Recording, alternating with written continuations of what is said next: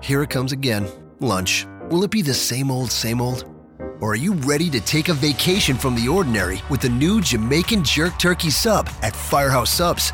Freshly sliced smoked turkey breast, craveably sweet mustard sauce, and a hint of Caribbean seasoning. Just $5.55 for a medium. Save time. Order the new Jamaican Jerk Turkey Sub on the Firehouse Subs app. Firehouse Subs. Enjoy more subs. Save more lives. Participating locations. Limited time only, plus tax. Prices may vary for delivery. This podcast is a member of the Voices of Wrestling podcasting network. Visit voicesofwrestling.com to hear the rest of our great podcasts, as well as show reviews, columns, opinions, and updates across the world of wrestling.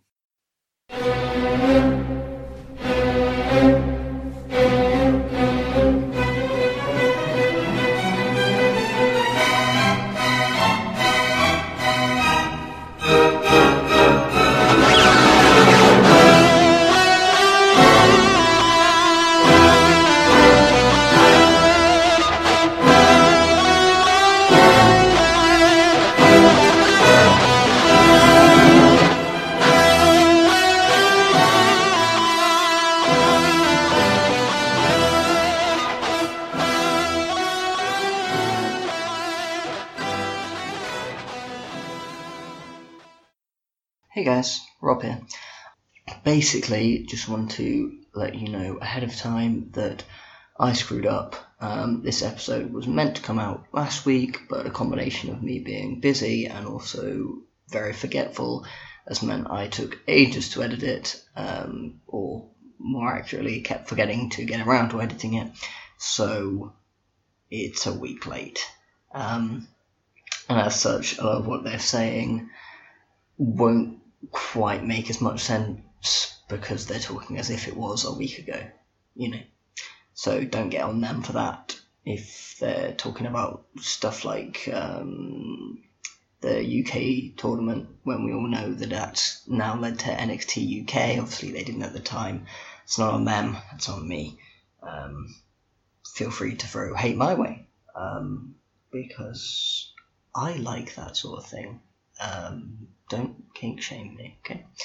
Yeah, I'll hand over to them. Hope you enjoy the episode.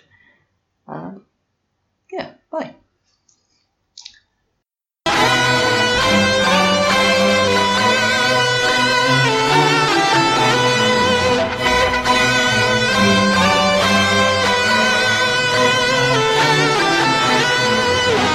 Hello and welcome to the BritWres Roundtable, the latest episode.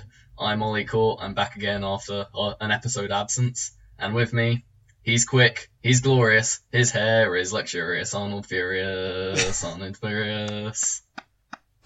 Hello! Thanks for that. that was definitely worth it. Arn, how are you? I feel better now I've got my own chant. One of the lads from Progress, I think it was Joel, tried to get like a furious going a la Bobby Roode, but yeah, like a full chant. That's pretty good. Anyway, I felt you needed your own chant because you are on Furious. That's right. And it's been a fairly busy time in BritWres, with the latest crop of WWE UK stuff coming through. Phase 2 has begun, and obviously World of Sport triggering that. So it's all shake up again in the world of BritWres, so we're here to cover it. And fucking ITV, it's always ITV. Oh yes.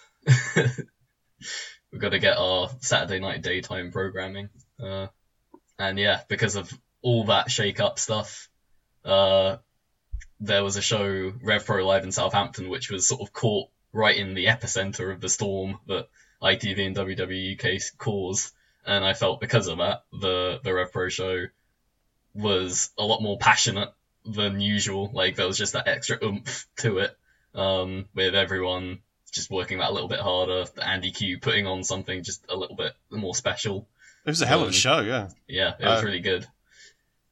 I mean, I'm really fired up for the prospect of Rev Pro's main feud being Psycho Phillips versus Mr. Moonsault, but I guess we're a few signings away from that just yet.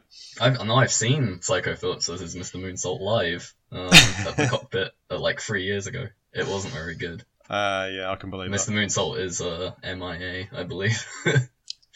He must still work, because I've seen his name pop up. Yeah, he was in OTT like last year, but he vanished to the winds of time. Someone who hasn't vanished though is Walter or Chris Brooks, and they were sort of the center of this show. Their match, it was the best on the show. It was kind of hyped as a main event, even if it didn't end up being that. And also the Chris Brooks promo afterwards. Yeah, well, I thought they'd shifted it off the main event slot, because I thought it was going to be like a massive downer. Because I honestly thought Brooks was going, because that was what I'd heard. And from what the promo entailed is that he said he'd received an email, he'd received an offer, but he turned it down. But whether it was like an offer as in come live in Florida, or whether it was here's a contract that we might give you a contract at some point if we feel like it offer, I don't know. So I don't know how solid that offer was, but he's turned it down. Yeah, it was a really great promo from him, and like obviously Brooks isn't particularly known for his promo quality, but like just speaking from the heart about a topical issue in the world of BritWres, you know, it meant a lot, and it came across really well, and it got Revpro great numbers on the Twitter by posting it the day after. So yeah, just a really awesome moment for Brooks, who it was as a they said, double declaration win. of independence. Yeah, I think it was a double win for Brooks, because not only has he gone out there and shown that when he's got the motivation, the content, and the emotion to back it up, he can deliver an absolute world-class promo. Not only that, his last month worth of work, he's shown me what his ideal role in professional wrestling is, which I didn't even realise. He's wrestled Cassius Ohno and Volta, and for me, those are probably the two best Chris Brooks singles matches I've ever seen. And it's come down to this, it's like, when he's playing the underdog, he's really fucking good. So I just want to see him in that kind of a role going forward. I think they can do that. RevPro and Progress can potentially put him in those kind of positions. Because I think he's always struggled, because he has like the indie boy offense, but he's just really tall. So you kind of have him in with somebody like Travis Banks, and I'm just not buying into the dynamic that they've got, because I feel like Brooks should be bullying him, and he isn't. Yeah, it's a great point. Like, as an underdog in the last couple of matches he's had against the big boys, he has come across really, really well, because he does have that kind of natural sympathy. You know, he is like a soft-spoken guy. You know, he's obviously built up this incredible gimmick with CCK. You know, people want to root for him in that regard. And maybe it's time to evolve the character beyond what he had originally and become sort of a more underdog babyface kind of character, even if he is over 6 foot tall and, you know, stands above everyone else. Well, it is strange for me to say that, but like, I hadn't seen him in those positions before, so it was like seeing him in that match with Cassius Ohno, then seeing him in the match with Volta, it just kind of clicked, and I was like, oh shit, yeah, this is the perfect role for him. You just haven't seen him in many singles matches, full stop, and the ones you have seen him, he's been in against like Millie McKenzie or Mako Satomura, like where he can't play the underdog at all. So it has been a new role for Brooks, and he's kind of excelled in it. And yeah, it's really cool to see him garner so much of a reaction and stand out from the crowd so much by not signing for WWE, taking you know, we've been hearing all about these, you know, very low level contracts, like I owe you one tryout contracts, which the promise ring of contracts. It's just bizarre to see. So I think Brooks, with his, you know, the CCK stuff, you know, with him working everywhere, selling all the t-shirts, that's how he makes his living. You know, it's cool to see him hold on to that independence and that kind of, I hate to say it, but punk rock attitude. Yeah. Well, I got chills listening to his promo just because it just felt like it was real, you know? Yeah, definitely. And that's what I like so much about. I kept raving about that Jimmy Havoc promo over Strong Style Weekend, but that was just, it was real, and that's what made it so good. And when it comes from the heart, like your promos are always better. I think that's what we've got in BritWres. Like, it feels a bit more like down to earth and I guess grittier than maybe a lot of other indie places or in Japan. we're not on TV, we're not really mainstream. It's good to see that sort of embraced by someone like Brooks. It's not all flashy and bright colours. It's, just speaking from the heart, as you say. This match and this promo really personified that. So I thought that was really awesome, and it made the show really pop off in that regard. But then also on the flip side, there was the Ginny stuff, and her actually going to WWE UK, and I'm not saying that's a bad thing or anything, just it's the opposite end of the WWE contract news. Yeah, the whole Ginny thing in Rev Pro is just a disaster for Andy Q, a complete disaster. We keep praising him for the way he's able to maintain relationships with different promotions, but I think you go back to January and we had Minoru Suzuki and Zack Sabre Jr. against Mustache Mountain at the big January York Hall show, and that was a very difficult booking decision because somebody was going to get pissed off. And I probably wouldn't have put them in the ring together, but it did create that whole vibe of I can't believe we're seeing this match. You've got... Oh, that was, spectacular. WWE versus New Japan, and New Japan won. But yeah, that was Andy making his bed there, and he's kind of been punished for it a little bit later than I expected, but WWE have very much been looking at people that are in his promotion and are central to his booking, and that is absolutely personified with Ginny, because he only has a women's division because of Ginny. Ginny was the women's division that they booked every show, every match centered around Ginny. Completely, from the start of, we're looking 2 years ago now. Yeah. They started booking Ginny to beat other people before they had a division at all. And then 18 months later, they brought the belt in just so Ginny had that prop to say, look, I really am the best. Even though they'd already kind of proved that by having to beat everybody. And then the whole long-term goal was build somebody up to beat Ginny.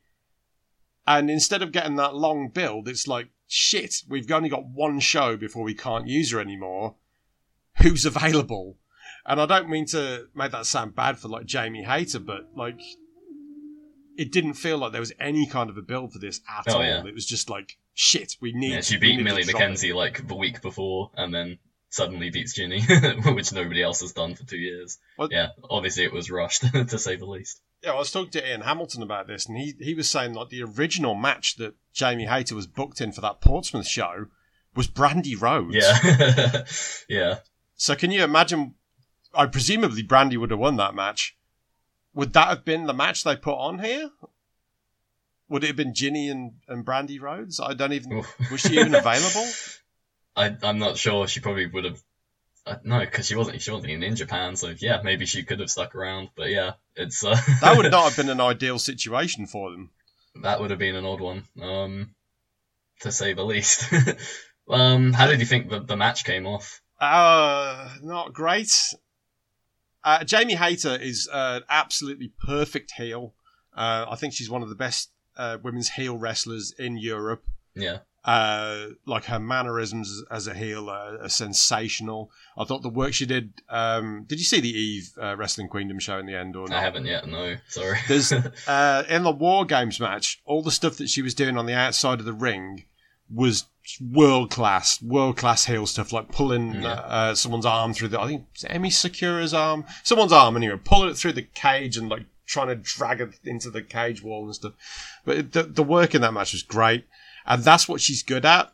But here she was kind of forced into a de facto babyface routine that just didn't suit her in the slightest. And in order to make up for that, they tried to throw out some kind of big spots, and they couldn't have had a long time to prepare that. The Rana off the top rope in this match terrified me. Ooh, they only just rotated it. Oh, it wasn't good. Yeah, I don't know what went wrong there. One of them didn't realise what was happening until it was too late, and the prospect of one of them getting dumped on their head off the top rope was extremely real, and that was one of several examples that was just awkward, but that was the most dangerous looking. So yeah, I was worried about this all the way through it, and I don't know, if I'm Andy Quildan, I'm just so angry with the situation that I've been put in there, because that was something that he could have built to. That's something he could have. Yeah, he had it in his back pocket.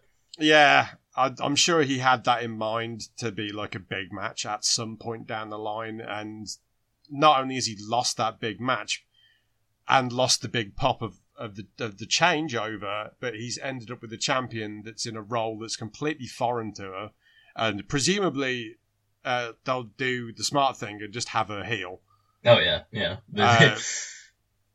Because continuing on with her as a babyface, I just don't think is any way to go about it, and it would not take much to just flip her back heel. No, absolutely. Like one angle at the cockpit, and yeah, they can realign the division, but certainly a lot more work to do after the Ginny stuff has fallen through. She's off the WWE UK. On the plus side, great opportunity for Jamie Hayter, and I'm sure she'll kill it long term. Yeah, because they always had like a core of like Jamie Hayter and Zoe Lucas like doing like these Portsmouth shows in Rev Pro like a couple of years ago.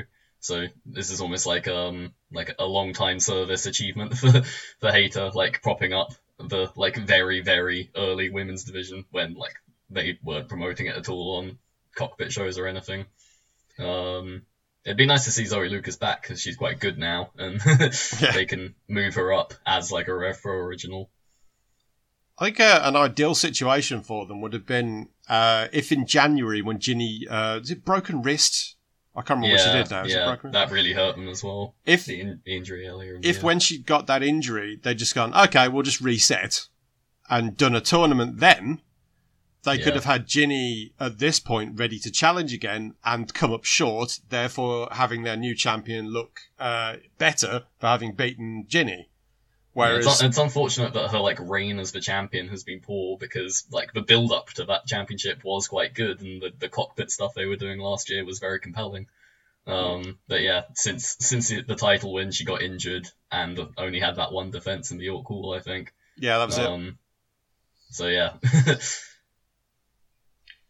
Yes, like with the benefit of hindsight, that would have been the ideal thing to do, but obviously they toughed it out, stuck with Ginny, and then she's left. So you win some, you lose some.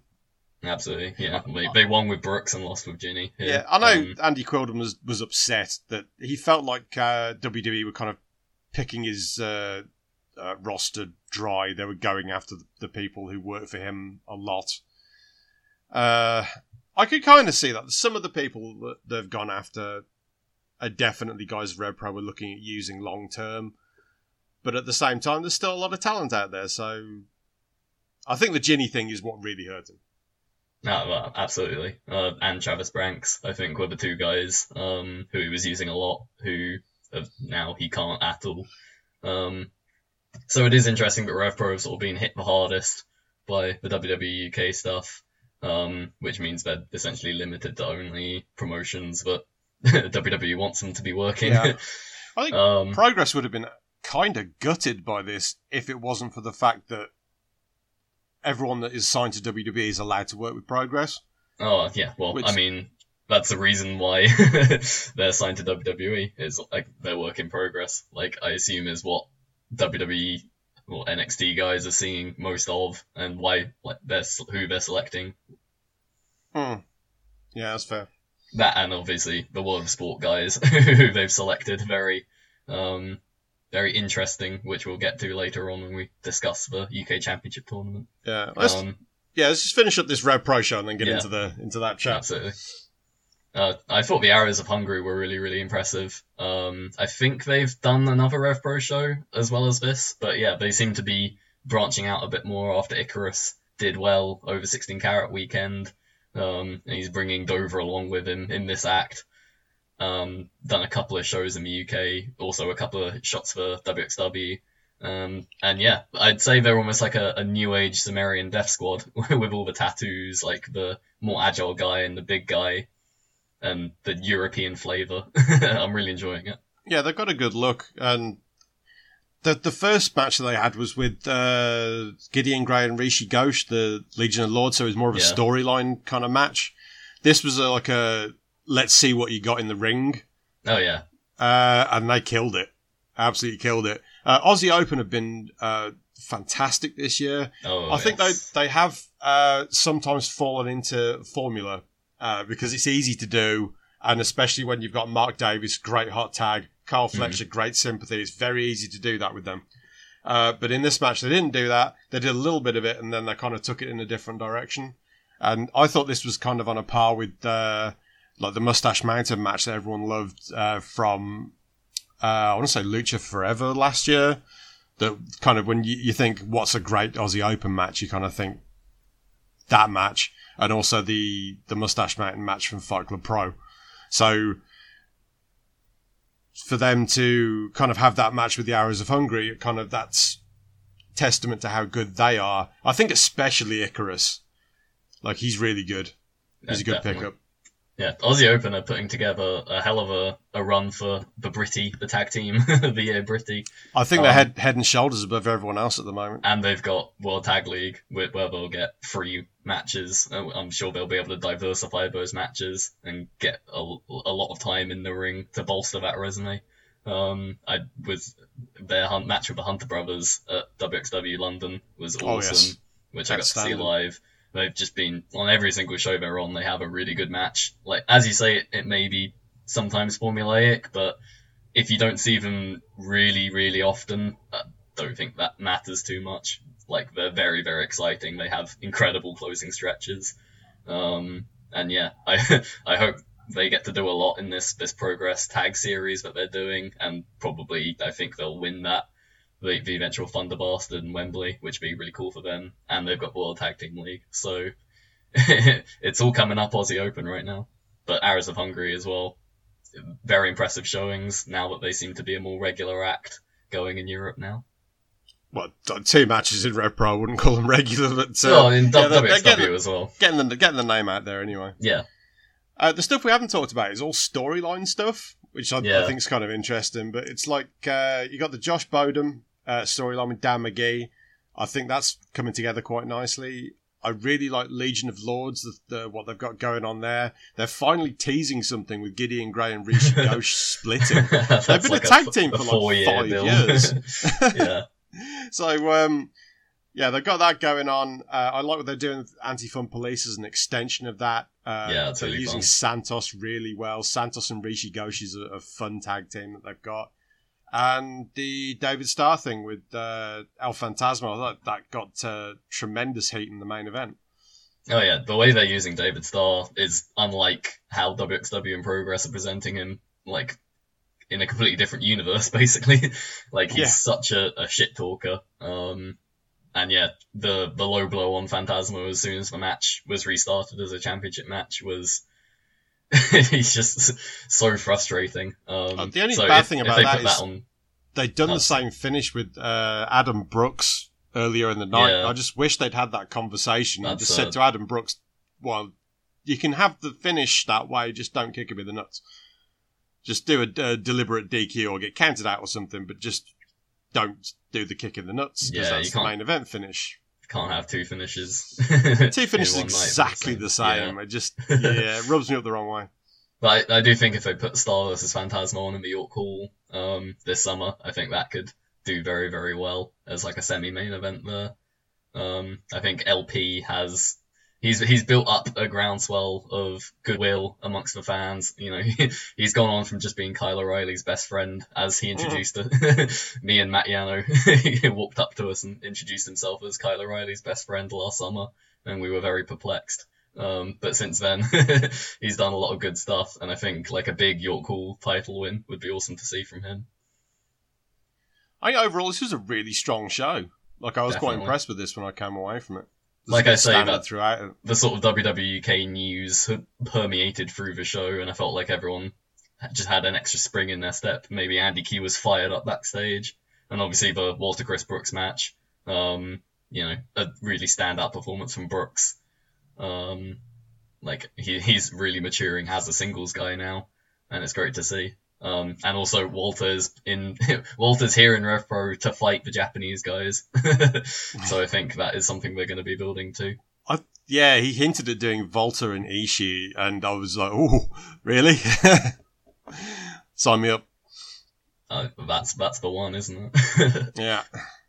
So yeah, I think there's plenty of other matches, because like he hasn't wrestled like anyone from New Japan, so there's pretty much everything is fair game there. Yeah, and obviously they're doing Strong Style Evolved in I think 3 weeks, so we'll preview that on the next show and then review it on the show after that. So we're gonna get very Rev Pro X New Japan heavy.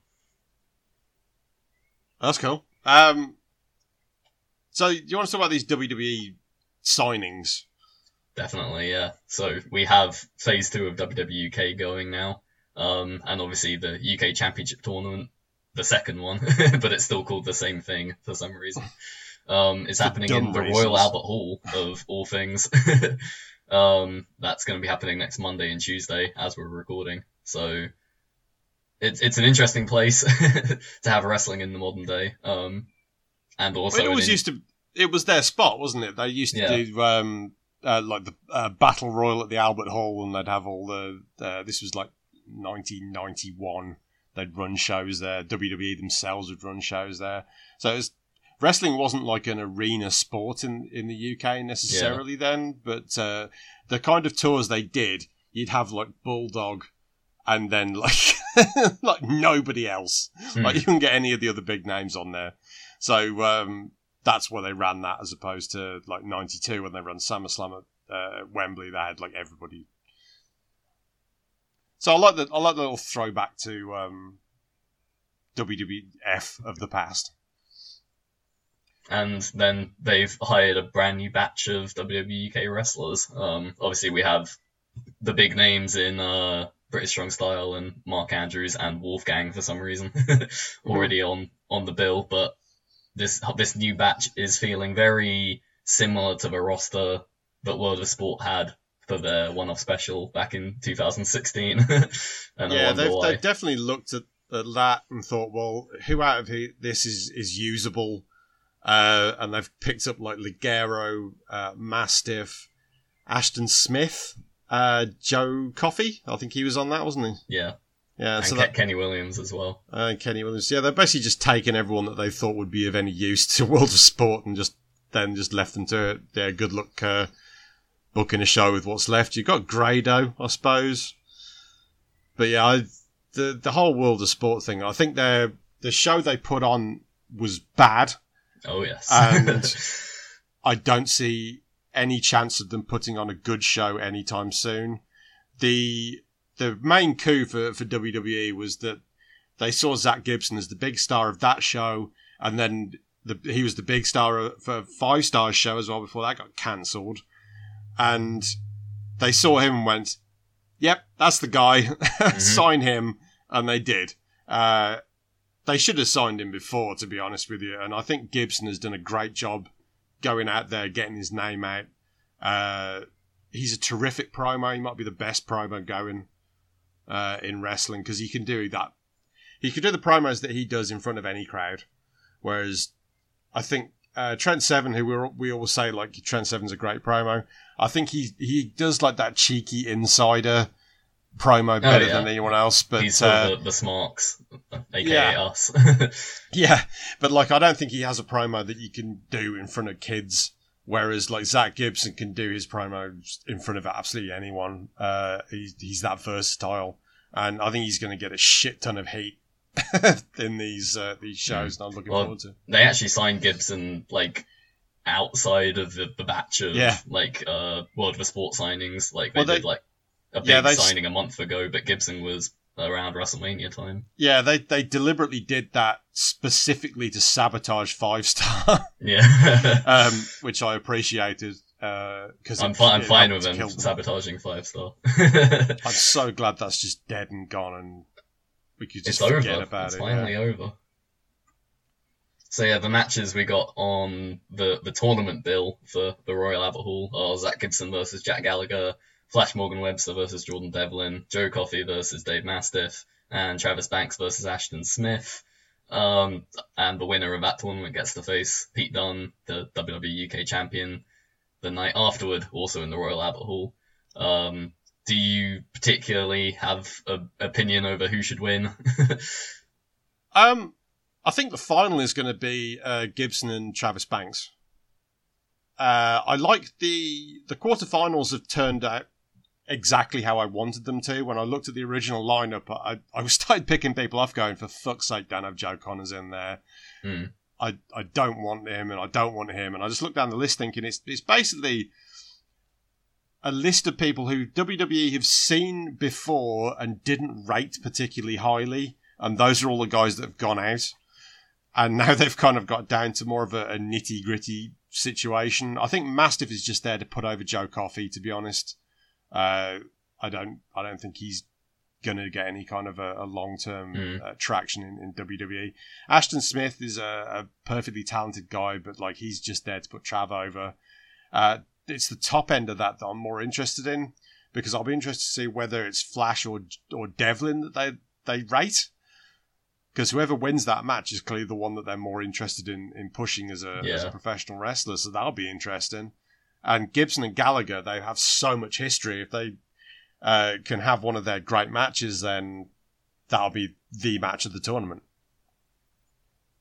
Yeah, I think the final will most likely come down to Banks and Gibson. Banks is the Progress champion, and they'll probably hype him up as such, to be honest. But yeah, I think Gibson is the guy you're going to be looking at. If they signed him away from the others, and they just like him. Sorry, if they go to form, like what they did in January, they had Pete Dunne, not January this year, January the year before. They had Pete Dunne was the star of the tournament. The tournament existed to get him over, but then he lost the final so that there was somebody else got over as well. And I don't know if the aim here is to do that with either Travis Banks or possibly Joe Coffey. I'd be surprised because I don't think Coffey's really on a level where I'd want to see him wrestle in a major event. Whereas Gibson, I feel, would bring a lot of heat to like anything that he did, and Travis Banks is just a very good wrestler. So, yeah, I can see them going either way. There's also a women's four-way. Isla Dawn versus Ginny versus Killer Kelly versus Toni Storm. And the winner of that will face Shayna Baszler the night after. Is this Toni Storm finally getting in with WWE? Or is someone else winning this? I don't know. Tony's just booked everywhere, though, isn't she? So it's kind of it's kind of hard to get a read on. Is she just doing the ZSJ Ibushi run here? I think she'll end up there eventually. It's just whether. I think they wanted to work on her promos. I think that's what it comes down to. If she could talk, well, she can talk, but she's not a great promo. Whereas I think she's certainly not a WWE talker. Yeah, like she does the awkward talking. A bit Ginny's like Trent Seven, I suppose. Ginny's more of a promo. Oh, absolutely, yeah. So I think even though Ginny is less of an in-ring talent, I think that's probably where they go here. But then I can't imagine Ginny being in there with Shayna Baszler. Yeah, that's it's business killing. Yeah. So I think Ginny's the one that they will probably look to use in this capacity, but at the same time, yeah, I don't see her winning the match. So, yeah, it's a tricky one. I guess Toni is kind of a no-brainer because she's the best wrestler out of the four. But at the same time, it's like, if they're going to push her into that match, it's like, are they looking to push her long term? I don't know. Unless she's signed a deal of some kind, I just can't see her getting a big deal out of the Baszler match. You know what I mean?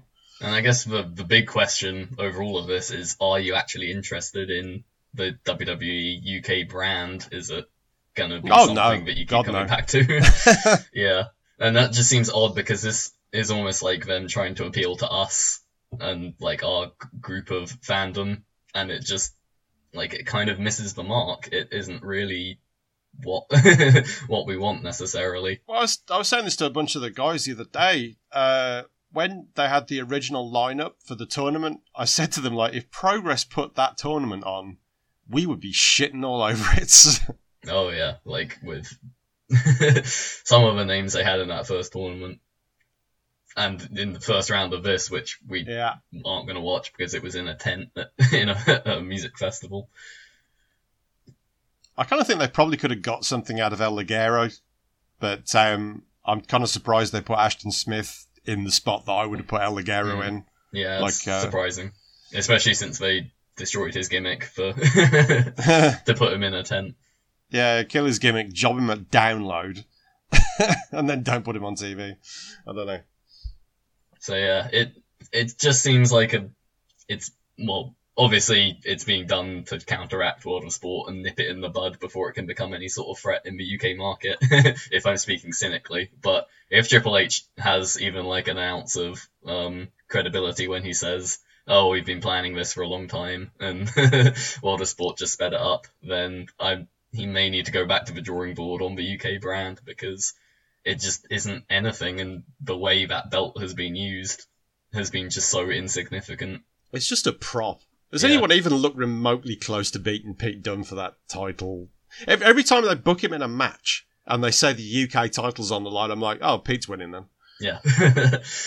Like they had him against Connors at the start of the year in Progress, and that angle was universally shat on. So it's been a torrid time for the WWE UK brand. It's kind of seeped into Progress in an unwelcome way. It's a pretty looking belt. I'll give them that much, but like that as a brand, it's just been completely worthless. I don't care about this. I care about it just about enough to like pass comment on what the tournament brackets look like. But if I had a choice between watching this and watching pretty much anything else, I'd probably go for the other option. Like if it was one of my normal promotions, like a New Japan, All Japan, something like that, I'd just watch that instead. And when you compare it to the way Rev Pro has merged into New Japan storylines, like with Dominion yesterday and Ishii and Suzuki beating the shit out of each other to build up to presumably a match in Rev Pro, there's certainly a difference in quality of how the two mergers have been presented, I suppose. I think the problem is WWE keep trying to portray this as important, and it isn't. Whereas New Japan always portray like the Rev Pro belts as something that happens low down on their cards. Yeah. Which makes me sit there and go, yeah, that's about where it should be. It's not insulting your intelligence. They're not saying Pete Dunne's going to be main eventing WrestleMania, defending the UK Championship. Like, they're not just like promising the not world and then grows delivering like nothing. 6 inches. Small boy belt. Oh dear. I do love Pete Dunne. Don't get me wrong. No, absolutely. But like, if you're gonna be like a massive WWE star, then you're gonna kind of need to be realistic opponent for somebody like Braun Strowman. And let's face it, there are not a lot of British wrestlers who are going to be in that bracket. I pretty much just say Chris Brooks. And the problem with that is he doesn't want to do it. But yeah, Volta doesn't want to do it, so that pretty much limits your options, doesn't it? And here we are. So, WWE UK Phase 2, I think that pretty much puts a bow on it. I don't know if we'll particularly review the UK Championship Tournament. I guess we can mention it, and if are they even more developments showing it? Come from it. I think it's on the network. It's not live, is it? So okay, well, there we go. The fact that we haven't actually looked, I think that kind of speaks volumes about it. If there's any, if they actually start doing anything with it other than just countering everything ITV does, we might talk about it a bit more. But as it is, it's just kind of a cliff note. Yeah, it's the Fuck ITV project, which I kind of approve of, but at the same time, it's just like big man WWE with his billions of dollars just coming and stomping on a little TV project just because he can. If it was a TV project that could be good, then I'd probably be more upset about it, but they're just stomping on something that I think is going to be shit, so I'm kind of fine with that. Yeah, but it doesn't enter our remit because, I mean, ITV are aiming that at a different market to us, and WWE are countering that with a different thing that isn't aimed at us, and it's just... Well, Gibson and Gallagher will be good. Yeah. Just watch that match. That'll be on the network somewhere. Oh, yeah. That'll be fine. Shall we move on to OTT and Scrapomania, Yeah. which happened, as you say, 4 weeks ago, but we're only just getting around to it, because a lot of shows happened like 4 weeks ago that weekend, and this one just filtered down to now. But it had a big main event. It was a week after like Strong Style, so I was still catching up on stuff from that weekend, so it just kind of slipped through the cracks for me. So I literally just saw it today. Although I saw Ospreay and Riddle when they put that up on YouTube. Yeah.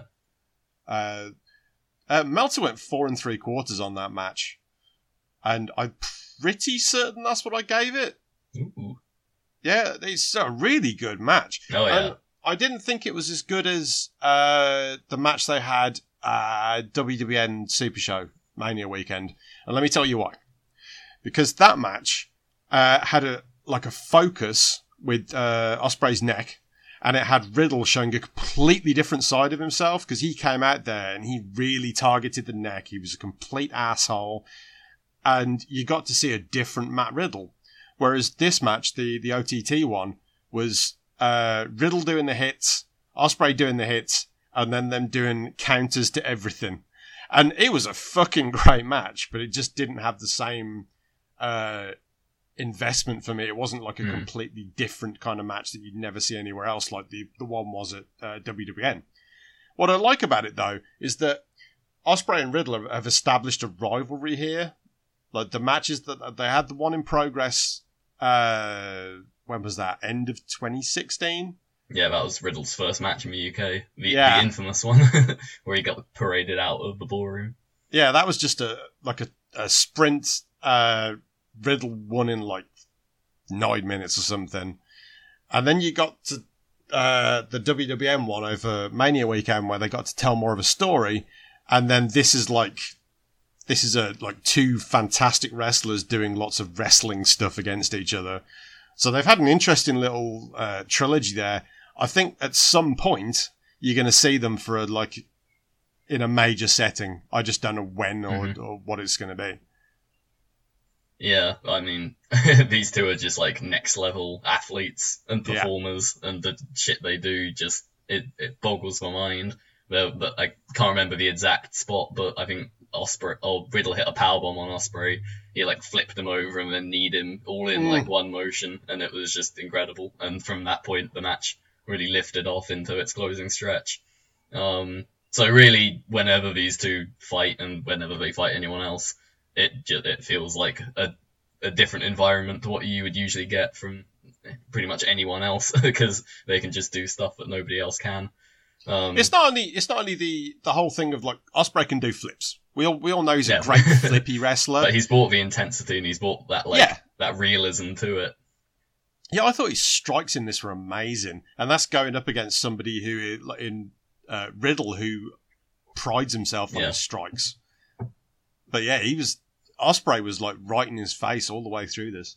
Yeah, it's not like the Lucha flippy dudes where it's all incredible, but it just looks like a street performance. It has that sort of legitimacy of a real fight while also being like the Matrix, but in real life. And that's sort of what we watch wrestling for. It's that great fusion of realism and fantasy, and I think these two nail it based on what we want from an indie match. This is the pinnacle, really. Yeah, it really is. Not the same kind of Okada Omega storytelling stuff, but just the physicality of it. It's just instant satisfaction. Imagine when they add that storyline in there, because that's what got me about the WWN match, is they had that storyline as well. Yeah. Imagine if they have a long-term storyline where there's added layers. I don't know of what, but of something. And that's going to really take it to the next level. And it's already a phenomenal match. If they got to do it in a big situation somewhere, it seems like New Japan would be the most likely place, but obviously Riddle has his issues with Japan right now. But that if seems he like gets something you booked can in- get over at a If push. he gets booked in G1, if you got Riddle in G1 and Ospreay got bumped up to heavyweight and that was a G1 main event of a show, I think you'd see something pretty fucking special. Yeah, and it's something that could definitely happen in a couple of years. Like, Riddle's issues can be overcome, I believe. I hope so. And then also I thought the main event really delivered here with that kind of big story, big picture stuff going into it, and I'm really digging Jordan Devlin's OTT title reign here. And I hope it goes on forever and ever and ever, because he's really embraced that role, and having an Irish ace in OTT really sets him apart from every other promotion. And I really liked the style of this match with the NWA link, which they hyped up, the mat work at the beginning, and just, how physical it felt, how gritty it felt. And Devlin overcoming Sabre Jr., it felt good. It felt not like Super Cena-esque. It just felt like, he survived everything Sabre Jr. threw at him, and then threw his best shot at Sabre Jr., and it got him. I like what they did with because Sabre just beats people up. It doesn't matter who he's in there with. He was in there with Hiroshi Tanahashi this year, and he just beat him up. Yeah, he just dominated him for the whole match. Naito, exact same story. Ishii, same story. So you've got a guy who he goes into matches and just completely dominates people. Devlin kind of held his own a little bit throughout this match, and that was an interesting story to me because Sabre doesn't ever let people look like they're on his level. And this is as close to it as I've seen in a long time. So he obviously rates Devlin. I get what you mean. Like, Devlin wrestled this match with that same kind of physicality that Sabre brings to other people. Like, he's fighting all these showmen in New Japan and like bringing the technical stuff to them. And Devlin sort of fought Sabre with his own style. He fought fire with fire.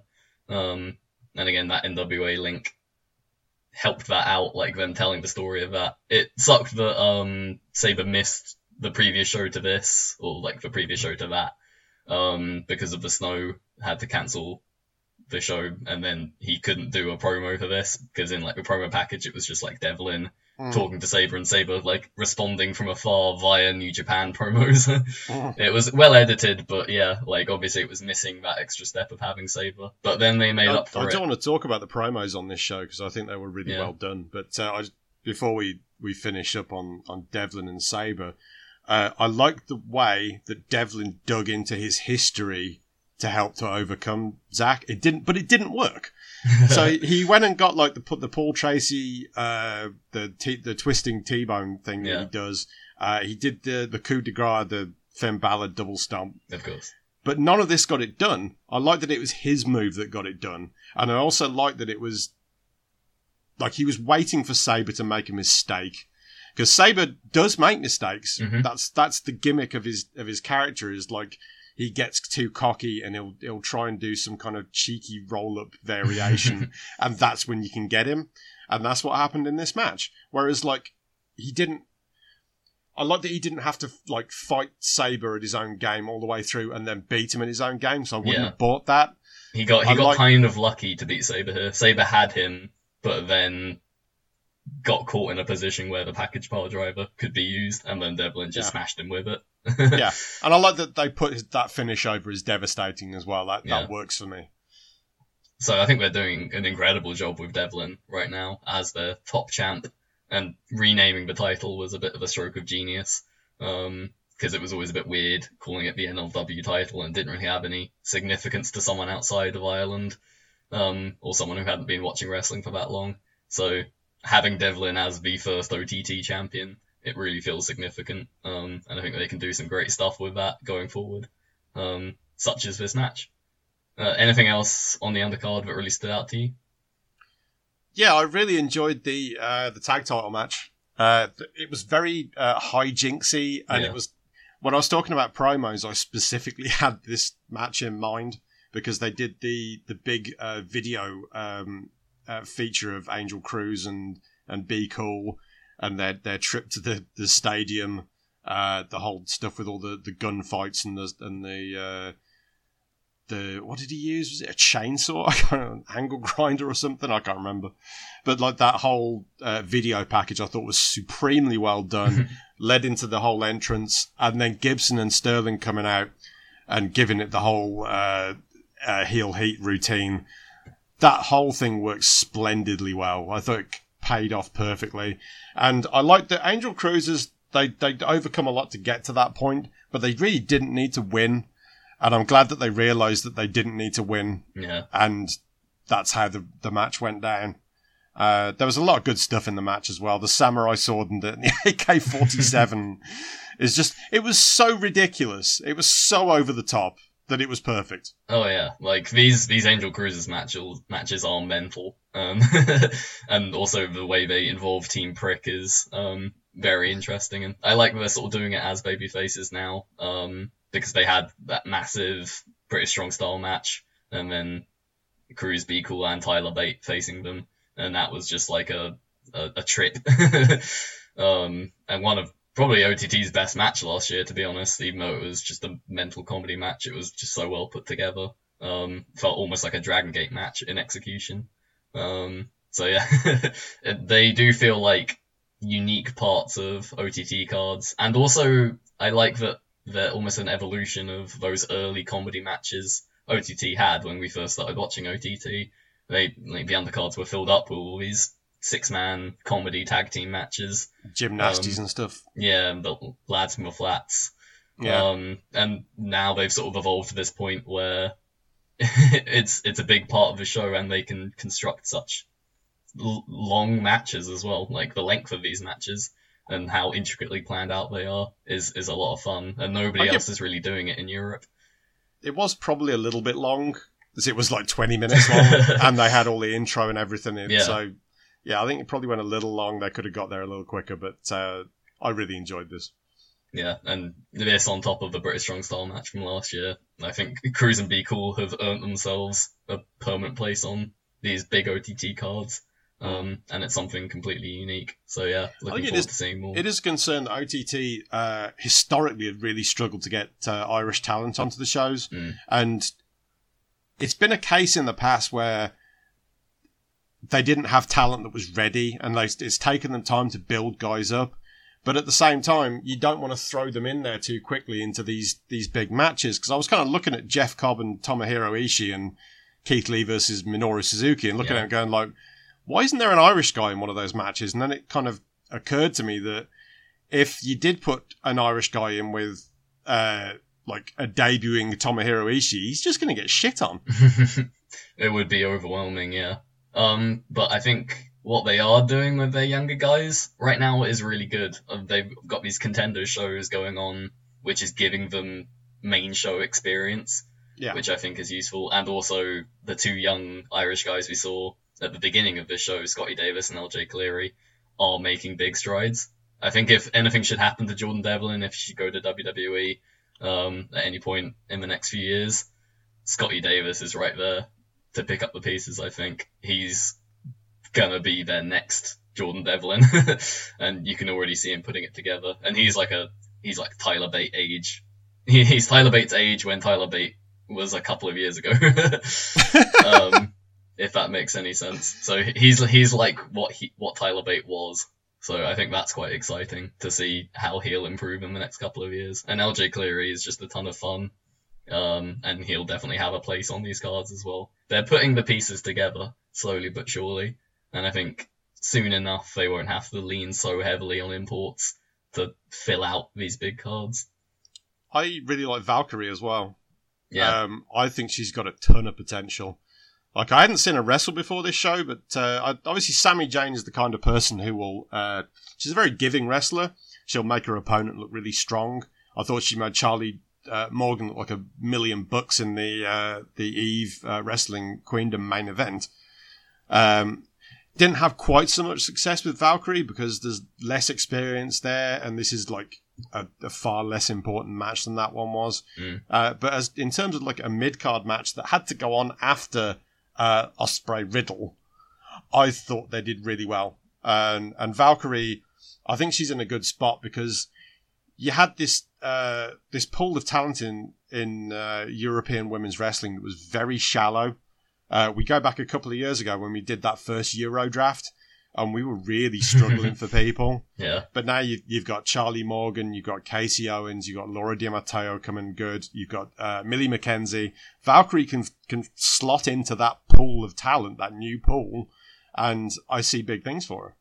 Yeah, they've got that's definitely an exciting part of the Irish growth of talent, and I think Katie Harvey sort of maturing them is going to be exciting as well, because she's excellent and she can impart her wisdom to Valkyrie and Debbie Keitel, and yeah, we'll see what they can do. And yeah, it's certainly a different part of what OTT are doing. Obviously, we talk about Davis and Cleary and all the other guys they have on the Contenders shows, but yeah, they have the women coming through as well, so it'll be exciting to see, you know, fresh women's talent out of Ireland, because obviously we're sort of growing more familiar with our new women in Britain. Obviously, Millie McKenzie stealing all the headlines in that regard. But we'll see what OTT can produce as well. You know, their women's division is coming through slowly but surely. They had the all-women show a couple of months ago, so they're starting to put the pieces together. But yeah, I think we Sarah and Sarah on the Sarah and Sarah podcast lamented about the positioning of this match after Ospreay versus Riddle without an intermission, which kind of just shot them on arrival. That's a really tough spot for anybody. You could say it's a death spot that they've. Do you think they've deliberately put them in it? I don't know. I'd hope not. I think they were more thinking, we'll like main event the first half with the women, but yeah, putting them on after Ospreay and Riddle, which nobody could follow, is a death sentence. So I think they should probably think better about that. I think the crowd was still struggling to get over Ospreay and Riddle when Cobb and Ishii was on. Like if I was, it had a lasting impact on them. I would not have wanted to have followed that Ospreay Riddle match. It was that good. Yeah, we neglected to say that they put it on the YouTube channel for free. So I mean, that's where you first saw it. So that is a really smart move from them, because obviously we talk about Progress getting big after they put Chapter 13 up for free. I think a lot more people will see OTT, or like give them a chance. Like they'll say, OTT, that sounds cool, but won't actually ever look into it because there's the paywall. Now there's at least a chance to look into one of their best matches ever. I remember when we first started doing this podcast, I was reluctant to buy like a single OTT show because I was like, well, only the main event's going to be any good, so what's the point? But the standard of the shows has improved drastically over the past 2 years. So I don't think you're wasting your money anymore. It's a case of balancing what subscriptions you do have to try and make room for it. Yeah. There is a lot of choice out there, to be fair. Yeah, it's not something I subscribe to every single month, but you know, when something like Scrapomania rolls around, I'll look into it. And obviously, you can sort of time it right so you can watch a bunch of Contender shows in a row, which is what I'm planning to do in a couple of days. Just like watch 2 or 3 Contender shows over a 2 or 3 day period, just to like see how those youngins are doing. Yeah. Do a bit of scouting for the Euro draft. Oh yeah, absolutely, because that's coming up. We've got to be prepared. Well, that's about it, isn't it? I think so, yeah. We've blasted through this, but I think we have talked about a fair amount. And obviously next time is the big preview of Strong Style Evolved, which is going to be the big event of the summer. And also we've got Will Ospreay's Japanese promotion with actual Japanese people in it. I'm kind of upset I can't go to that because I'm actually doing like an all-day drinking session that day. But my intention is to try and go to Fight Club Pro the day after, and then Strong Style Evolved is like the Saturday and Sunday. I'm definitely on the Saturday. It's a big weekend. Definitely doing Saturday. I've got my ticket. It's in front of me. So I'll be in Milton Keynes. Ready for that New Japan house show. Yeah. Oh yeah. That's what we've always wanted. We've always wanted a Suzuki Gun versus Chaos 8-man. It makes me laugh that Ring of Honor did like a full tour and we didn't pay any attention to it at all. Well, do you really want to watch all those Punishment Martinez matches? Yeah, I just don't want to watch the rest of it. Alas, they have fallen out of our peripheral vision. what can you do? What can you do? Sign off. That's what you can do. Do you have anything to plug on? Yeah, head over to rearviewreviews.com. I've been reviewing a bunch of weird and unusual Japanese wrestling of late. The latest promotion I looked at was, I don't even know how you pronounce it. Is it Ryukyu? Ryukyu. From Okinawa. Dragon. Yeah. They put a show up on Japanese TV and I watched it and reviewed it. So there's that. My life goal is to retire to Okinawa and live like Ryukyu Dog Dingo. Dingo Dog, isn't it? Or it's dog, no, it's Dog Dingo, you're right. And you can follow me at Another Ollie on Twitter, and also read my reviews on Voices of Wrestling, and listen to that other podcast over at Post Wrestling. Shall we sign off then on? Yeah, that'll do us for today. We'll Thanks see for you joining next us. time. Ta-ra!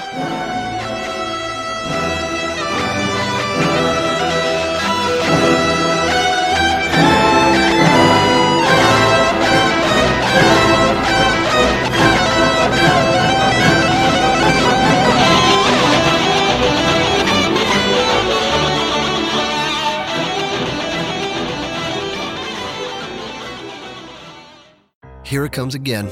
Lunch. Will it be the same old, same old? Or are you ready to take a vacation from the ordinary with the new Jamaican Jerk Turkey Sub at Firehouse Subs? Freshly sliced smoked turkey breast, craveably sweet mustard sauce, and a hint of Caribbean seasoning. Just $5.55 for a medium. Save time. Order the new Jamaican Jerk Turkey Sub on the Firehouse Subs app. Firehouse Subs. Enjoy more subs. Save more lives. Participating locations. Limited time only, plus tax. Prices may vary for delivery.